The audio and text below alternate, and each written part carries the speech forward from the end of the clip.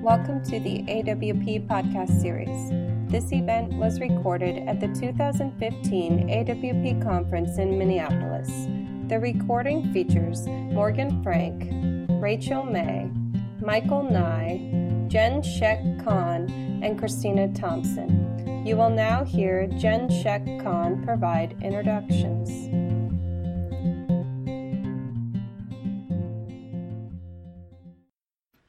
Thank you all so much for coming to How to Teach Literary Magazines in the Classroom and Why. First, I'll begin by introducing our panelists, and then each of them will give a brief talk before a Q&A. So here to my right is Christina Thompson, the editor of Harvard Review and an instructor in the writing program at Harvard University Extension. She is the author of a memoir, Come Unsure and We Will Kill and Eat You All, which was shortlisted for the 2009 NSW Premier Literary Award in Nonfiction. Rachel May just completed a PhD from the University of Rhode Island and is the author of 2 forthcoming books of fiction, The Experiments and Embedded Ticktings. She earned her MFA from the University of Montana, and recent work has been published in Michigan Quarterly, Indiana Review, Los Angeles Review of Books, and others. Morgan Frank, over here, is the author of Little Murders Everywhere, a finalist for the Kate Tufts Discovery Award, and The Spokes of Venus, forthcoming from Carnegie Mellon University Press. She is an assistant professor at the University of Southern Mississippi and editor-in-chief of Memorias. Michael Nye is the author of a short story collection, Strategies Against Extinction. His work has appeared in Kenyon Review, Boulevard, Cincinnati Review, Crab Orchard Review, and New South, among many others. He is the managing editor of Missouri Review. And I'm Jen Sheck Khan. I'm the founder of Journal of the Month, which is a service that sends literary magazines to writers every month. I also run a classroom program where I provide literary magazines that writers can teach to their students. We will begin with Christina Thompson. I'm sure you all feel the way I do as you've been run over by a truck at this point. We've been in the book fair for 3 days, and so we're stunned. So I think it's good that you came at this late stage of the whole thing. What I think I'm going to do is talk very, very briefly about literary magazines. I think we all probably, the fact that you're even here shows that you know why we need to have literary magazines, but I'm just going to remind you in case you're in a position to defend the principle of the literary magazine to someone in a position of authority or someone with money. The idea, I think, is that we have what I think of as a literary ecosystem, and the literary journal is just a piece of that ecosystem, that writers need them in order for their careers to be advanced. They need to publish in small places before they can publish in big places. And the agents, editors, big commercial publishers, they need to see credentials before they're willing to go out on a limb for you, and that all is appropriate. So you can't really have the literary environment, the literary ecosystem, without the little fish, and that's what we are. And I've been doing this for a really long time, and I actually take a lot of pleasure in finding writers and in advancing the careers of young writers in ways that, I've had so many young writers who've published with me first and then gone on to get book contracts and win prizes and do all that kind of stuff. So it's just an important job. It's an important part of this big food chain. The problem is, of course, that they're not self-sustaining, and I believe strongly that they cannot be self-sustaining from a financial point of view. They need to be supported in one way or another. Ideally, you have institutional support, or you have a sugar daddy, or you have something. We at Harvard are supported by the institution, always a little bit precariously, I have to admit, even at Harvard. And some of the older journals are well endowed. That is wonderful when that is true. If you ever know any really rich people who want to do good, you could suggest that they endow a journal forever and ever.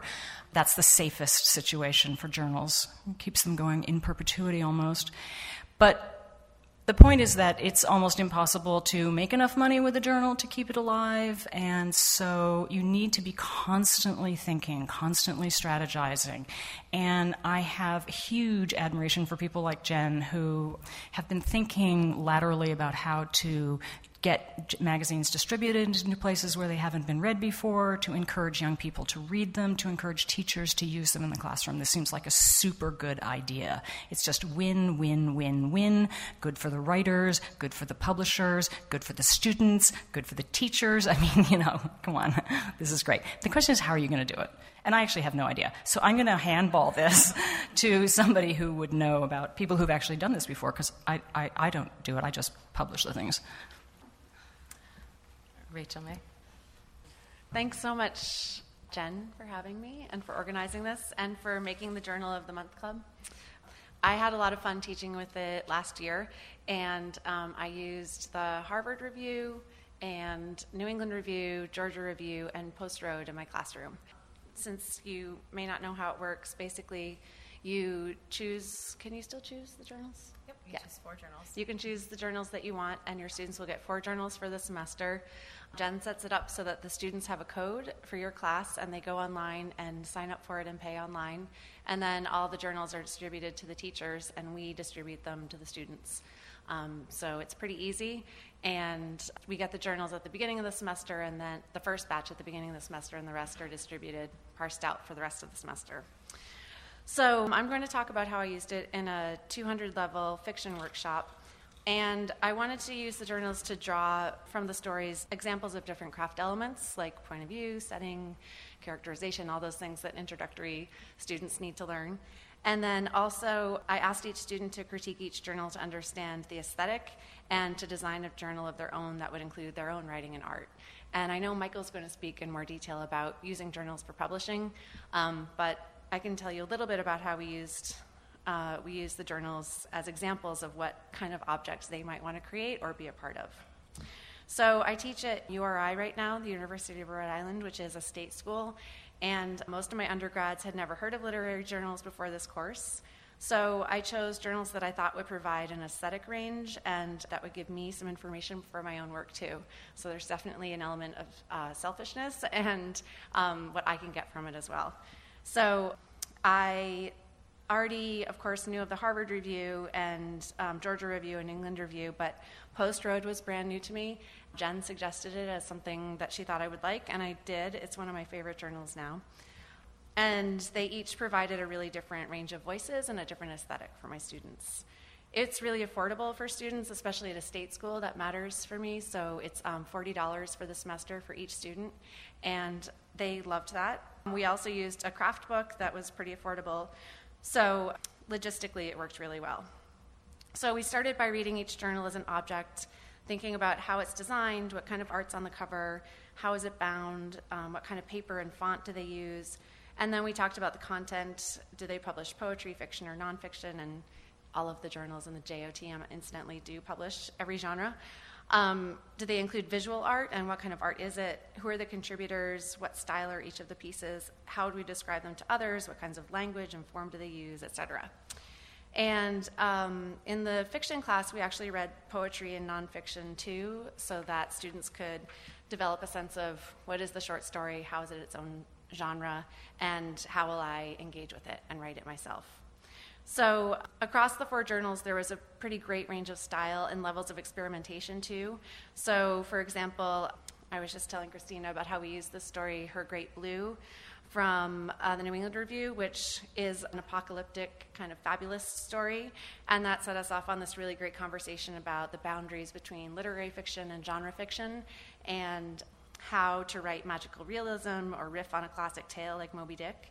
And then we compared this apocalyptic story to the realist fiction of Helena Duraj in the Harvard Review, which is a really beautiful story, and apparently it was just in the O. Henry collection, which is really great. And also a piece from Post Road by Anne Hood that was much more realistic. So I used stories from the Harvard Review to talk about dialogue and compare how it works in 2 stories, and also to think about shorts in the Georgia Review. So there were 3 different shorts, and so we talked about how those work on their own, how language becomes so powerful in a short, and how shorts could be strung together into a longer narrative. I also was editing the Ocean State Review, which is a small and very new journal at URI, so I could talk a little bit about the editorial process and opportunities for them to be interns at journals like this and what editors think about when they curate work. I also used the art in the journals as writing prompts for the students. So there's this great collection of Antarctic images in the Harvard Review that the students absolutely loved. They were called America and Ice, Members of the Expedition, Expedition Dogs on the Ship, just these really beautiful titles and these amazing stark black and white images.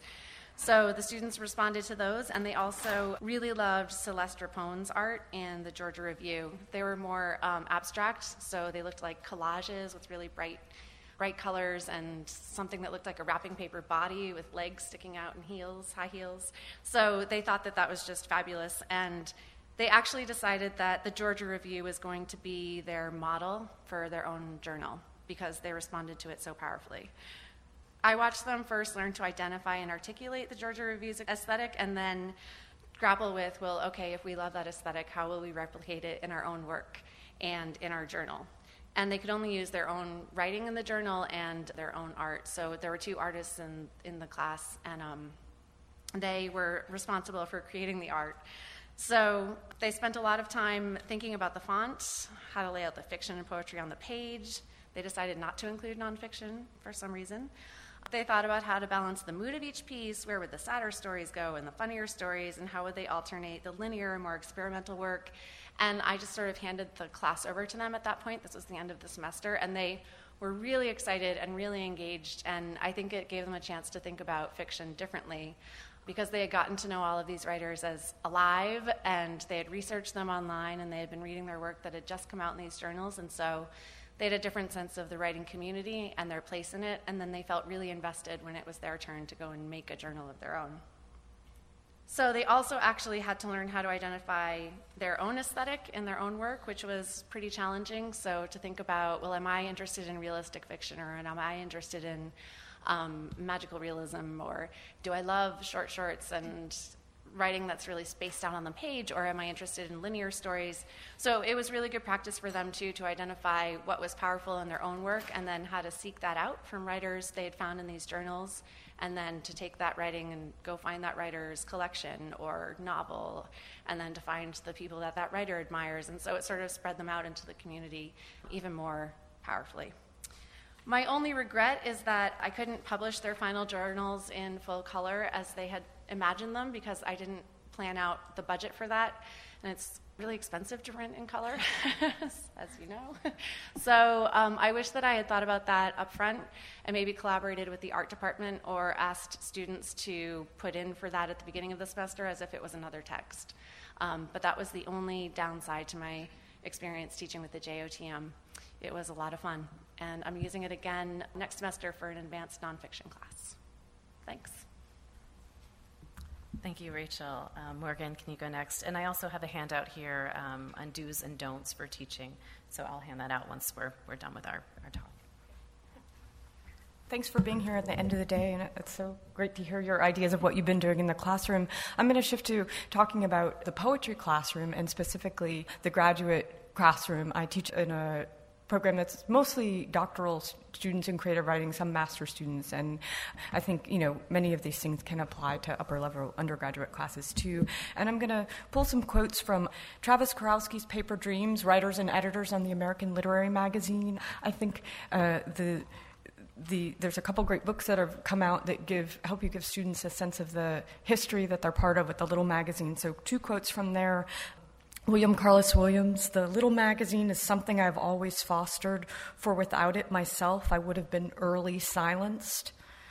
And Pound said, "The work of writers who have emerged in or via such magazine outweighs in permanent value the work of the writers who have not emerged in that manner. The history of contemporary letters has, to a very manifest extent, been written in such magazines." And I think sometimes I forget, I take for granted that students understand the import of the small magazine and what it has on our literary history. And so I like to, along with using Journal of the Month, I was so excited when Jen started this. It's such a great tool, but to also kind of, give them some context. I also think, of course, when you're teaching a graduate class, or I think for some people upper-level undergraduate classes are thinking about telling them about ways to place their own work, but I try not to focus too much on it as consumers of the magazine in terms of where they can be, I'm also trying to cultivate them as readers. I think in the classroom, it can be a tool to train them as readers, even readers where we think we're pretty sophisticated, all of us. So when we did it, one of the things that's interesting is we read the magazine cover to cover, well, poetry only, and some of them also read the fiction. So we're starting to assess the magazine's aesthetics and help them use this as a tool to figure out their own tastes. So there's this discussion of what a good poem is, right? So we start with liking, and they come in and what they thought was interesting in it. When we start to see how students in the workshop are drawn to different poems and different things, I think that's an amazing tool for seeing what kinds of readers they're going to be for each other's work, right? Oh, I like things that are really lyrical. This person likes prose poems who are using humor, etc. And we start to understand, okay, how can we learn to be readers of the kind of work we're less comfortable or less drawn to? We might feel some discomfort being honest about that when we're talking about peer poems, right? But if we're talking about a work that's outside of ourselves, I also think it's different than talking about poems in books. Books feel like this finished object that's gone out into the world, even if we're critical of it, in a way that I think the individual magazine there holds these poems that are individual entities that we might be able to go at together and dig in and try to understand what's happening, understanding the tastes of others in the room, understanding the editors. Why do you think they published this? How's it speaking to the other magazines in this issue? What things do we notice in common?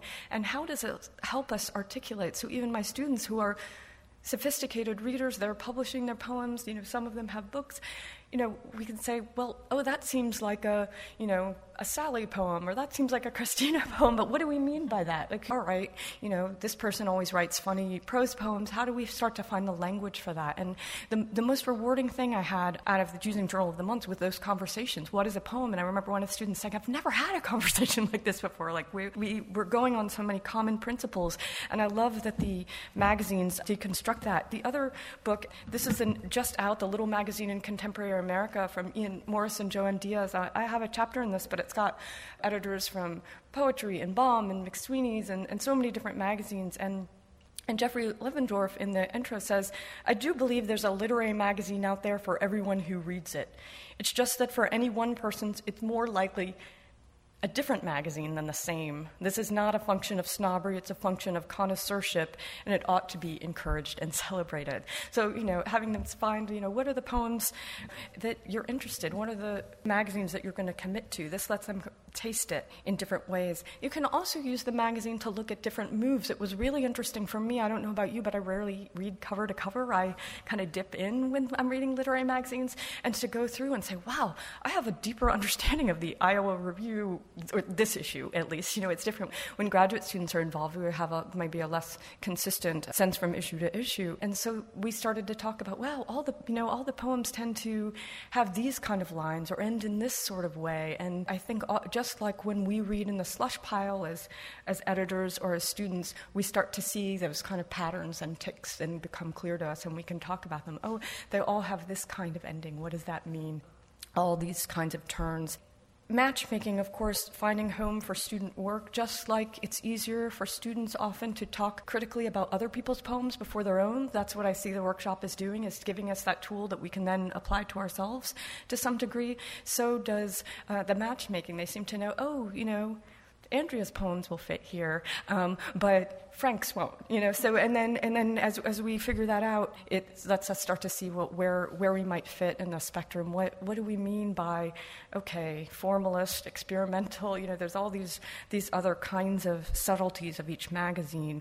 I like doing some kind of search and rescue, where I did things in my graduate workshop this semester where I asked them to go to literary magazines, and we had read some critical articles on closure in poetry, and it's like, find an ending of a poem that succeeds, find one that fails, and then they brought them in and read them for the different magazines, and then we started talking about the magazines. I also do something called Literary Magazine Minute, where students have to do a 1-minute presentation on a literary magazine and talk about it, give a little context of history, who's in it, what kinds of things that they do. That's geared a little more towards helping students find places to publish, right? But it's a nice way to squeeze that in if you start to realize that your students aren't that familiar. I edit an online magazine, so I love the irony that I'm on the panel, touting, yes, use print magazines in your classroom, do it, I love it, it's so important, giving them the objects. But also, students are increasingly more, that's where they're reading. Those are the journals that they know, right? And so these old friends, Harvard Review, Plowshares, Agni, these feels like old friends to me.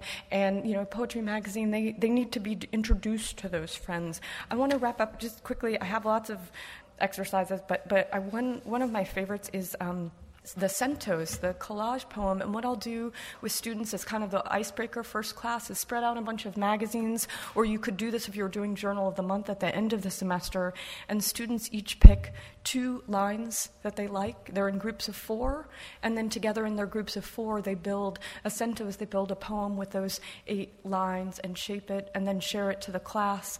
And this leads to amazing conversations about why'd you like that line, right? That sounds so simple. What makes a good line of poem? What makes a line? And then when they have built them, why did you structure it that way? Oh, a poem can tell a story. Oh, a poem can, did you start with happiness and end in sorrow? Did you start with light imagery, end in darkness? And they start to realize already on that first class, no matter what stage they're in, what the shape of a poem is. But in that experience, you've also had them touch, feel, look through, experience the object of the magazine. And I just wanted to say one other thing. I asked a few of my students what they would want me to say, and Alison Campbell said it was interesting how the ones that she really liked the way they looked wasn't always the ones that she liked what was inside. And Tom Holmes said how it was hard as a graduate student to keep up, and he said, it's difficult to stay atop the contemporary poetry scene with all the work that needs to be done. I don't think I'm alone in that, so doing this got me back in touch. I fully read these magazines and felt involved instead of just skimming the new journals in the free moments of free time I have. Yeah, now I'm hoping you do that again. So letting them step in and be part of community. Thanks. Thank you, Morgan. Michael? Well, first and foremost, thanks for coming. It's the end of a long weekend, or week, depending on how you look at it. And I appreciate you coming by and listening to what we have to say and being willing to talk to us about literary magazines in the classroom. If there's anything that comes up today, if you don't get a chance to ask the question that's on your mind or something just occurs to you sometime next week, please do feel free to contact me. My email address is NYM@Missouri.edu. I actually did that right off the top of my... The Eeyore is always a tricky one. So all of us have very different approaches to how we integrate literary magazines into the classroom, and I think maybe it's helpful to simply walk through how I structure my class. The Missouri Review is based at the University of Missouri. We have an internship and publishing program, which is a 4,000 level class for undergraduates, and it's a 8,000 level class for graduate students. What we do is we conduct interviews with a reading test. We typically prefer to have upperclassmen take the class rather than sophomores and freshmen. And we assess their ability to talk about the work in a both analytical and in a critical way. And so those interviews take about 30 minutes. I've been told I'm kind of an intimidating interview, actually. And just get them feeling that they're part of an organization, that they're really a critical element to our magazine, because frankly they are. One of the most important things that interns do at the Missouri Review is they read manuscripts. They are the first, second, and third readers on everything that comes into the magazine. It's a misconception, probably not one that's held in this room, but for many of our colleagues out in the hallways, that we solicit everything that comes into the magazine and that the game is rigged.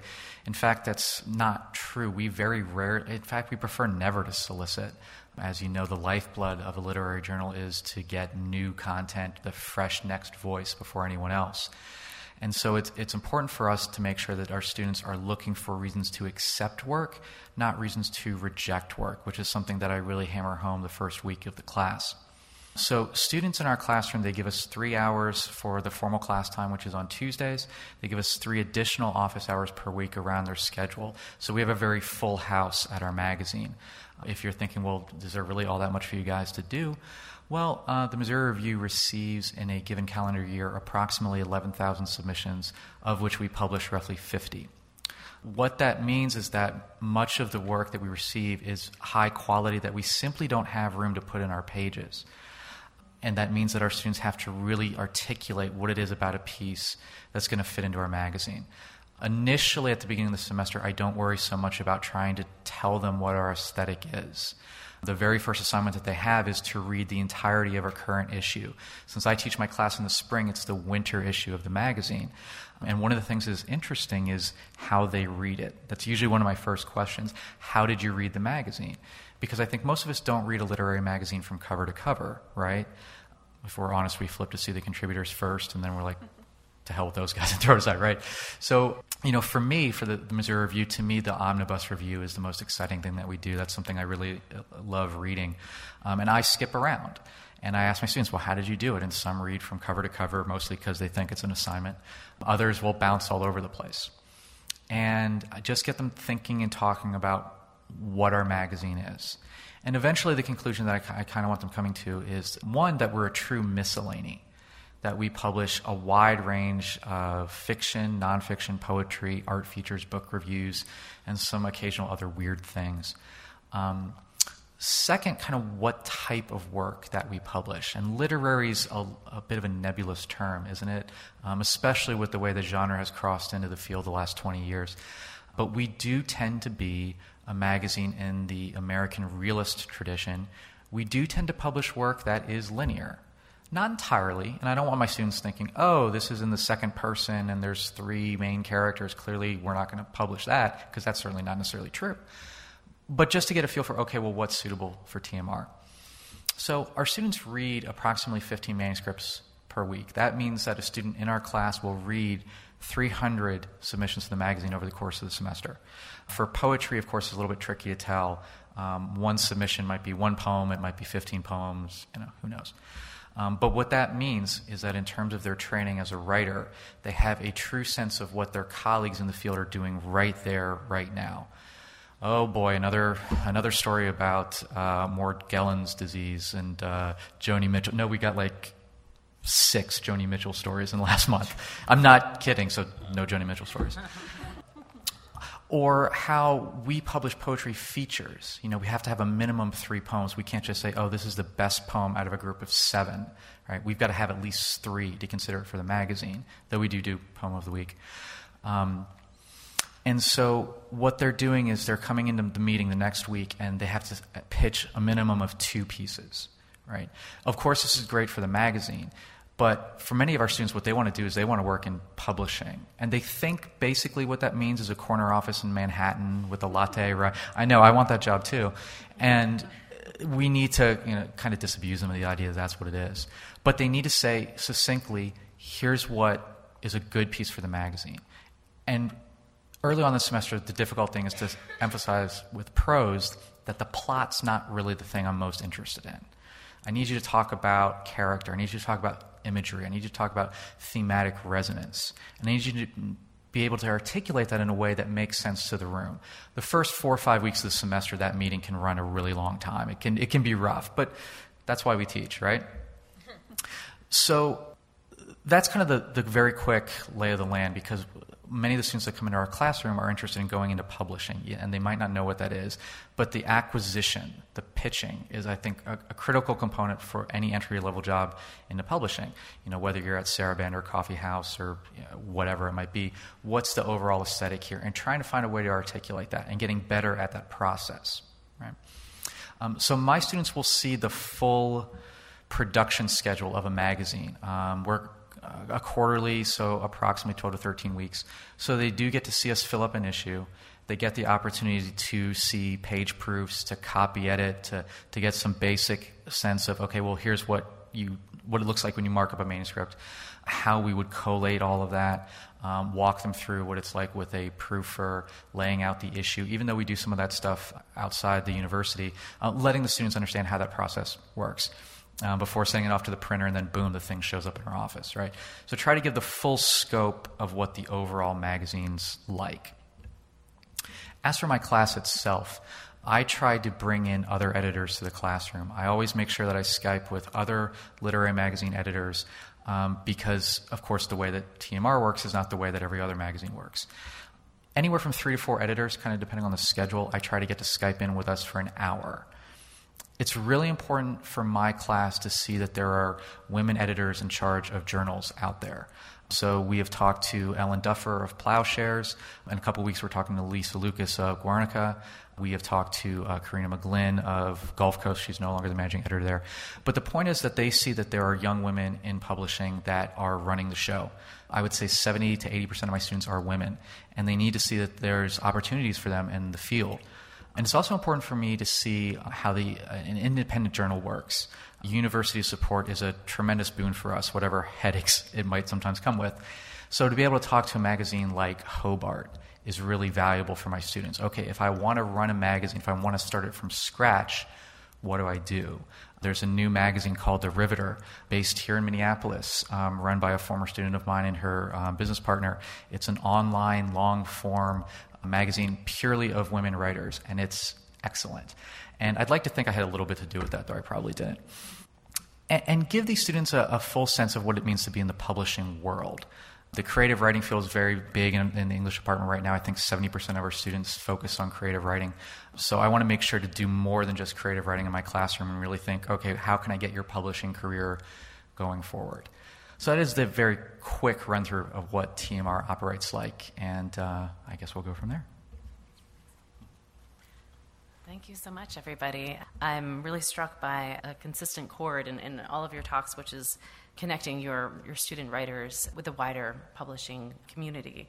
And one thing I was curious about, a nice thing in the creative writing class, you have your talk of craft and the student work, but when you described using literary journals, you talk about expanding your students' skill at critical thinking. So I wonder if you could talk a little bit about what level they came into your class with and how that developed a little bit. One of the things I didn't talk about is one exercise I've done with graduate students. If you're familiar with the website, the Review, also New Pages, but both have reviews for literary magazines. And so one of the things that I have students do is write reviews. So not only do they have to go on and the review and read about magazines, see what LitMag reviews are like, but they have to really get to know. So let's say they pick the Missouri Review or Harvard Review. They need to look at a lot of issues to get a sense of its history and then know the issue that they're reviewing inside and out.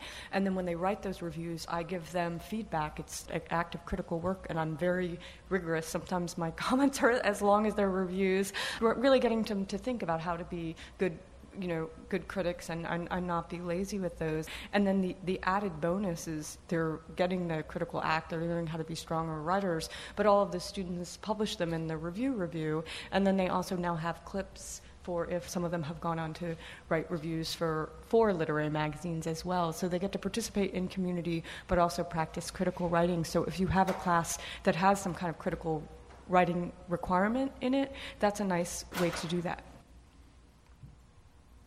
My students, they're mostly juniors and sophomores, juniors and seniors in the introductory fiction class, and a couple of freshmen.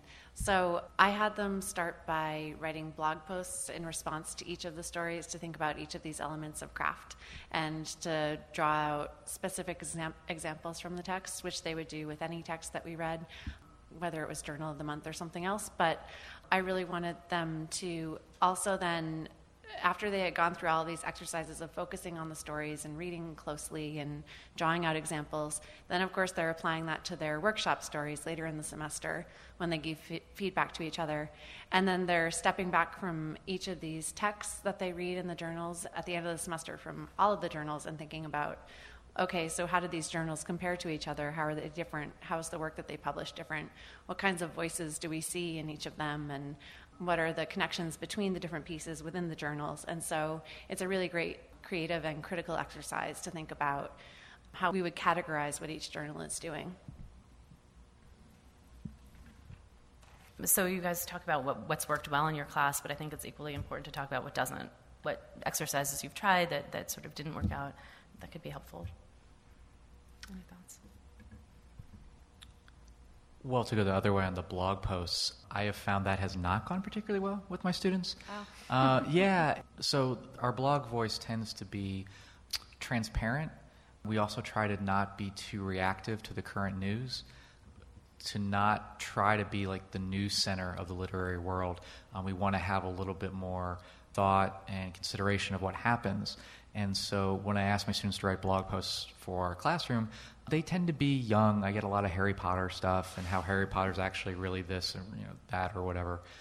So I think we've really struggled with that. What I think works best in the classroom is when they're doing kind of behind the scenes stuff. Things where they're thinking about the public persona of themselves in the magazine doesn't go great. I prefer to have graduate students do anything when it comes to the outward face of the magazine. I'd rather have a little bit more quality control and have focus on what's going on behind the scenes. So if something goes wrong, if it blows up publicly for whatever reason, I can take the heat for that rather than the students. I should say our blog posts were private, so only our class could see them. Yeah, those were not for public consumption. I guess I would say, we're teaching the pleasures of literary magazines, but then there's the trickiness of having that lie in the world of liking and not liking. So, constantly figuring out together with them, how do we deepen the conversation to, if there's one magazine of the 4 that everybody's not as huge a fan of, well, why is this still worthwhile to talk about? What can we take away from looking at these poems, or how the lack of diversity in the poems disturbs us, so that the kind of getting the conversation past, as always with teaching, I like this, I didn't like this, while still teaching them to learn how to discover things to like and maintain that love with that magazine. Thank you. So do you have questions for us?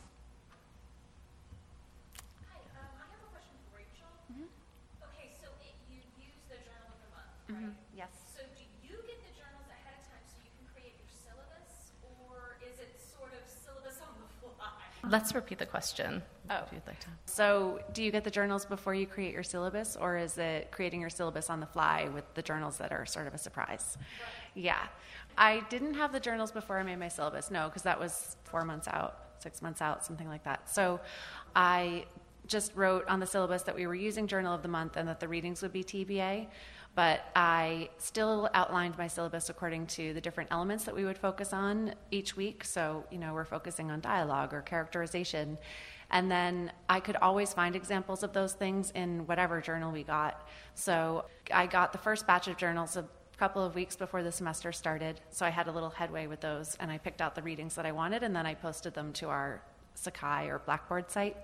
And then with subsequent journals, I would pick out examples for each craft element, and then I began asking students also to choose the stories that they wanted to read. So what looks interesting to you? What strikes your eye?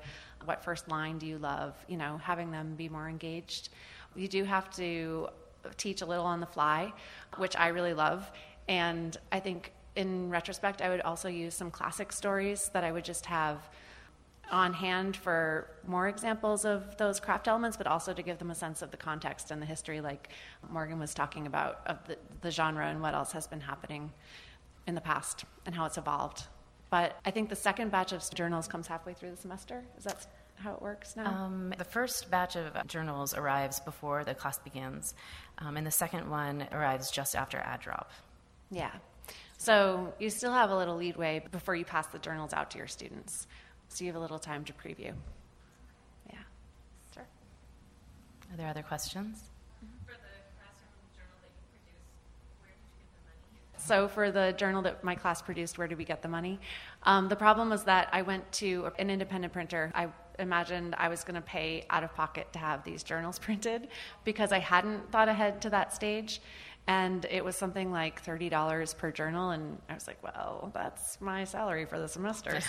So I couldn't do it. I'm a grad student. So if you have layout skills, or you have somebody who has layout skills, you could lay it out or teach the kids how to lay it out, and then you could do it as a POD, print on demand, and they could pay for their own. And that would probably run you $10 to $12 a pop. and maybe less if it wasn't that many pages. But you could get over 200 pages for probably between $10 and $12. And most people have some place where they can get that done locally, or you can get it online. And you'd want to lay it out in something, like an InDesign program or something, and then produce a PDF. And once you've got your PDF, it's pretty easy to do. And the kids, I think in a way, if I were in a class and we made a journal, I would pay for a copy for myself, because, you'd be proud of it. Mm-hmm. So that might be a solution. Yeah, and you could put that cost on the syllabus up front. So for my students, cost is a big deal. So if we just built that in, that would have worked really well. It's a great idea. Just even though you might be reading print magazines, which you like to do, but you can have the result be for no money, really, an online magazine. And that's what I do, using WordPress or Square or, one of these free platforms, and students can, they can draw on the elements that they like from those magazines and choosing work or doing design or images, and still be able to do something if you have, students like our undergraduate students wouldn't be able to afford that. And I know that's the case a lot of places. Mm-hmm. So Rachel talked a little bit about supplemental materials that she provides in her class. I wonder if Morgan or Michael would like to talk about other supplemental materials that you use, reading materials, in addition to the literary magazines. Well, just, as I said, the two books that I talked about, the Little Magazine and Contemporary America, depending on the level, I'm talking about graduate students today, but with upper level undergraduates, you could use this too, and also Paper Dreams. And the other thing I was going to say, manifestos, which some of those you'll find in Paper Dreams of editors in the past. And another cool exercise that I'm wanting to do that I haven't done yet is have students write reverse manifestos, where they have to read one of maybe the Journal of the Month magazines and write what they think the manifesto would be for that magazine. But to do that, they would need to read, the manifestos from Hound and Harriet Monroe and other folks, the people from the Dial, et cetera. That's great. Yeah, I'm not sure if this is entirely answering your question, but I'll give it a shot. So with the Skype that I do with the editors, I have my students buy a copy of the journal themselves and expect them to read it before we have our conversation with the editor. One of the reasons I have them do that is so that they understand the different pay portals that we set up as magazines to have people access the work. Some are very easy, like PayPal. Others are kind of a pain in the butt, and you go through 12, 13 pages. What's that experience like? Why do you think it's designed that way? Pay attention to the URLs. What's changing as you're going through these different portals? How quickly does the magazine arrive at your apartment? Has it been stamped media mail or not? What kind of condition is the magazine in when it arrives? All those things, I think, become factors. And then there are conversations about, well, how are they shipping the magazine? Is it like in some kind of thick paper envelope? Is it plastic? Why do they make that decision? What headaches have they had with the Postal Service? Again, kind of macro picture with the magazine. So I use other magazines as that supplemental material. And then one of the other things that we do is we have a exchange. Many magazines they just send a exchange copy to other magazines. So there's about 40 other magazines that we currently have an exchange with, where we receive copies in our office. Georgia Review, of course, is one of them. We also get Antioch Review, Southeast Review, Third Coast, Kenyon Review, a whole mixture of them. And they're available in this reading room that we have, and the students are allowed to just borrow those at any time. So usually with my first year students, I will either assign them a journal, like, okay, I want you to read the last 3 copies of Gettysburg Review and be prepared to talk to me about it, or I assign them the Pushcart Prize. I think as an outside anthology that best reflects what's happening in little magazines, Pushcart's the best of the anthologies. Best American tends to be the New Yorker's Greatest Hits or something like that. And the prize stories, I think, is very good, but I'd like to get the poetry and nonfiction mixed in there so that they get kind of a true scope of what other magazines are doing. So my supplemental materials tend to be other magazines because I want them focused on that. Yeah. Are there questions? Then I think we will close out. Thank you so much to everyone for speaking and for sharing your experience. I find it very exciting to see what a broad education you can give your writing students when you look at other literary magazines. And also as teachers, you have such power and such an opportunity to support literary magazines. Of course, everyone encourages writers to subscribe themselves, but when you encourage a classroom of students to subscribe, you're really ballooning the reach of the Literary Journal. I had the wonderful experience today of 4 students who were taught Journal of the Month in a classroom came over to my table in the book fair to sign up for Journal of the Month to continue on. So it's just a beautiful tradition that has begun. If you're interested in more information about teaching literary journals through Journal of the Month, I have a sign-up sheet, and you can give me your information, and I'll send you a little more about that. But again, thank you to everybody for sharing your wisdom and your experiences. And there are also cards up front here.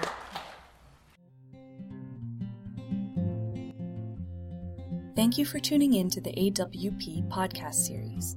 For other podcasts, please visit our website at www.awpwriter.org.